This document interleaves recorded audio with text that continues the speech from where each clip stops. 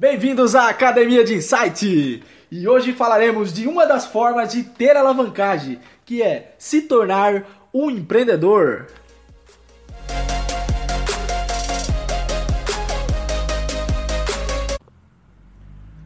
Ué, mas não seria a música Despacito? Despacito, quero respirar tu cuello despacito, deja que te diga cosas al oído, para que te acuerdes si no estás comigo. Calma, pessoal! Na verdade, falaremos de 10 passos para você se tornar um empreendedor. Primeiro, ter boas ideias.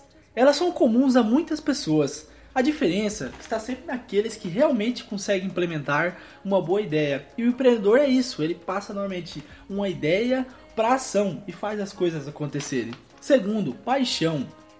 Todo empreendedor tem uma verdadeira paixão por aquilo que ele faz. Paixão faz a diferença. Junto com o entusiasmo, elas são as principais características de um empreendedor. Terceiro, foco. O empreendedor é aquele que consegue escolher entre várias alternativas e não ficar pensando no que deixou para trás. Ele sabe ter foco, ficar concentrado no que ele realmente quer. Quarto, conhecimento.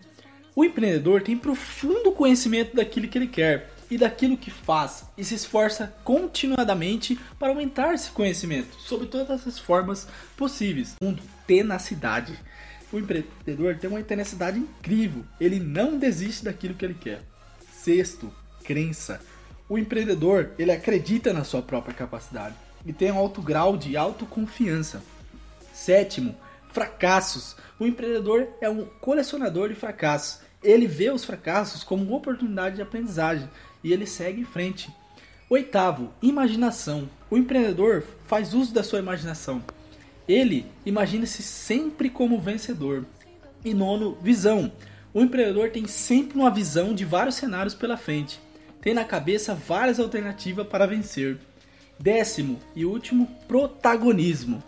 O empreendedor nunca se acha uma vítima. Ele não fica parado reclamando das coisas e dos acontecimentos. Ele age para modificar a sua realidade. E gostaria de deixar uma pergunta para você hoje, ouvinte. O que está faltando para você se tornar um empreendedor?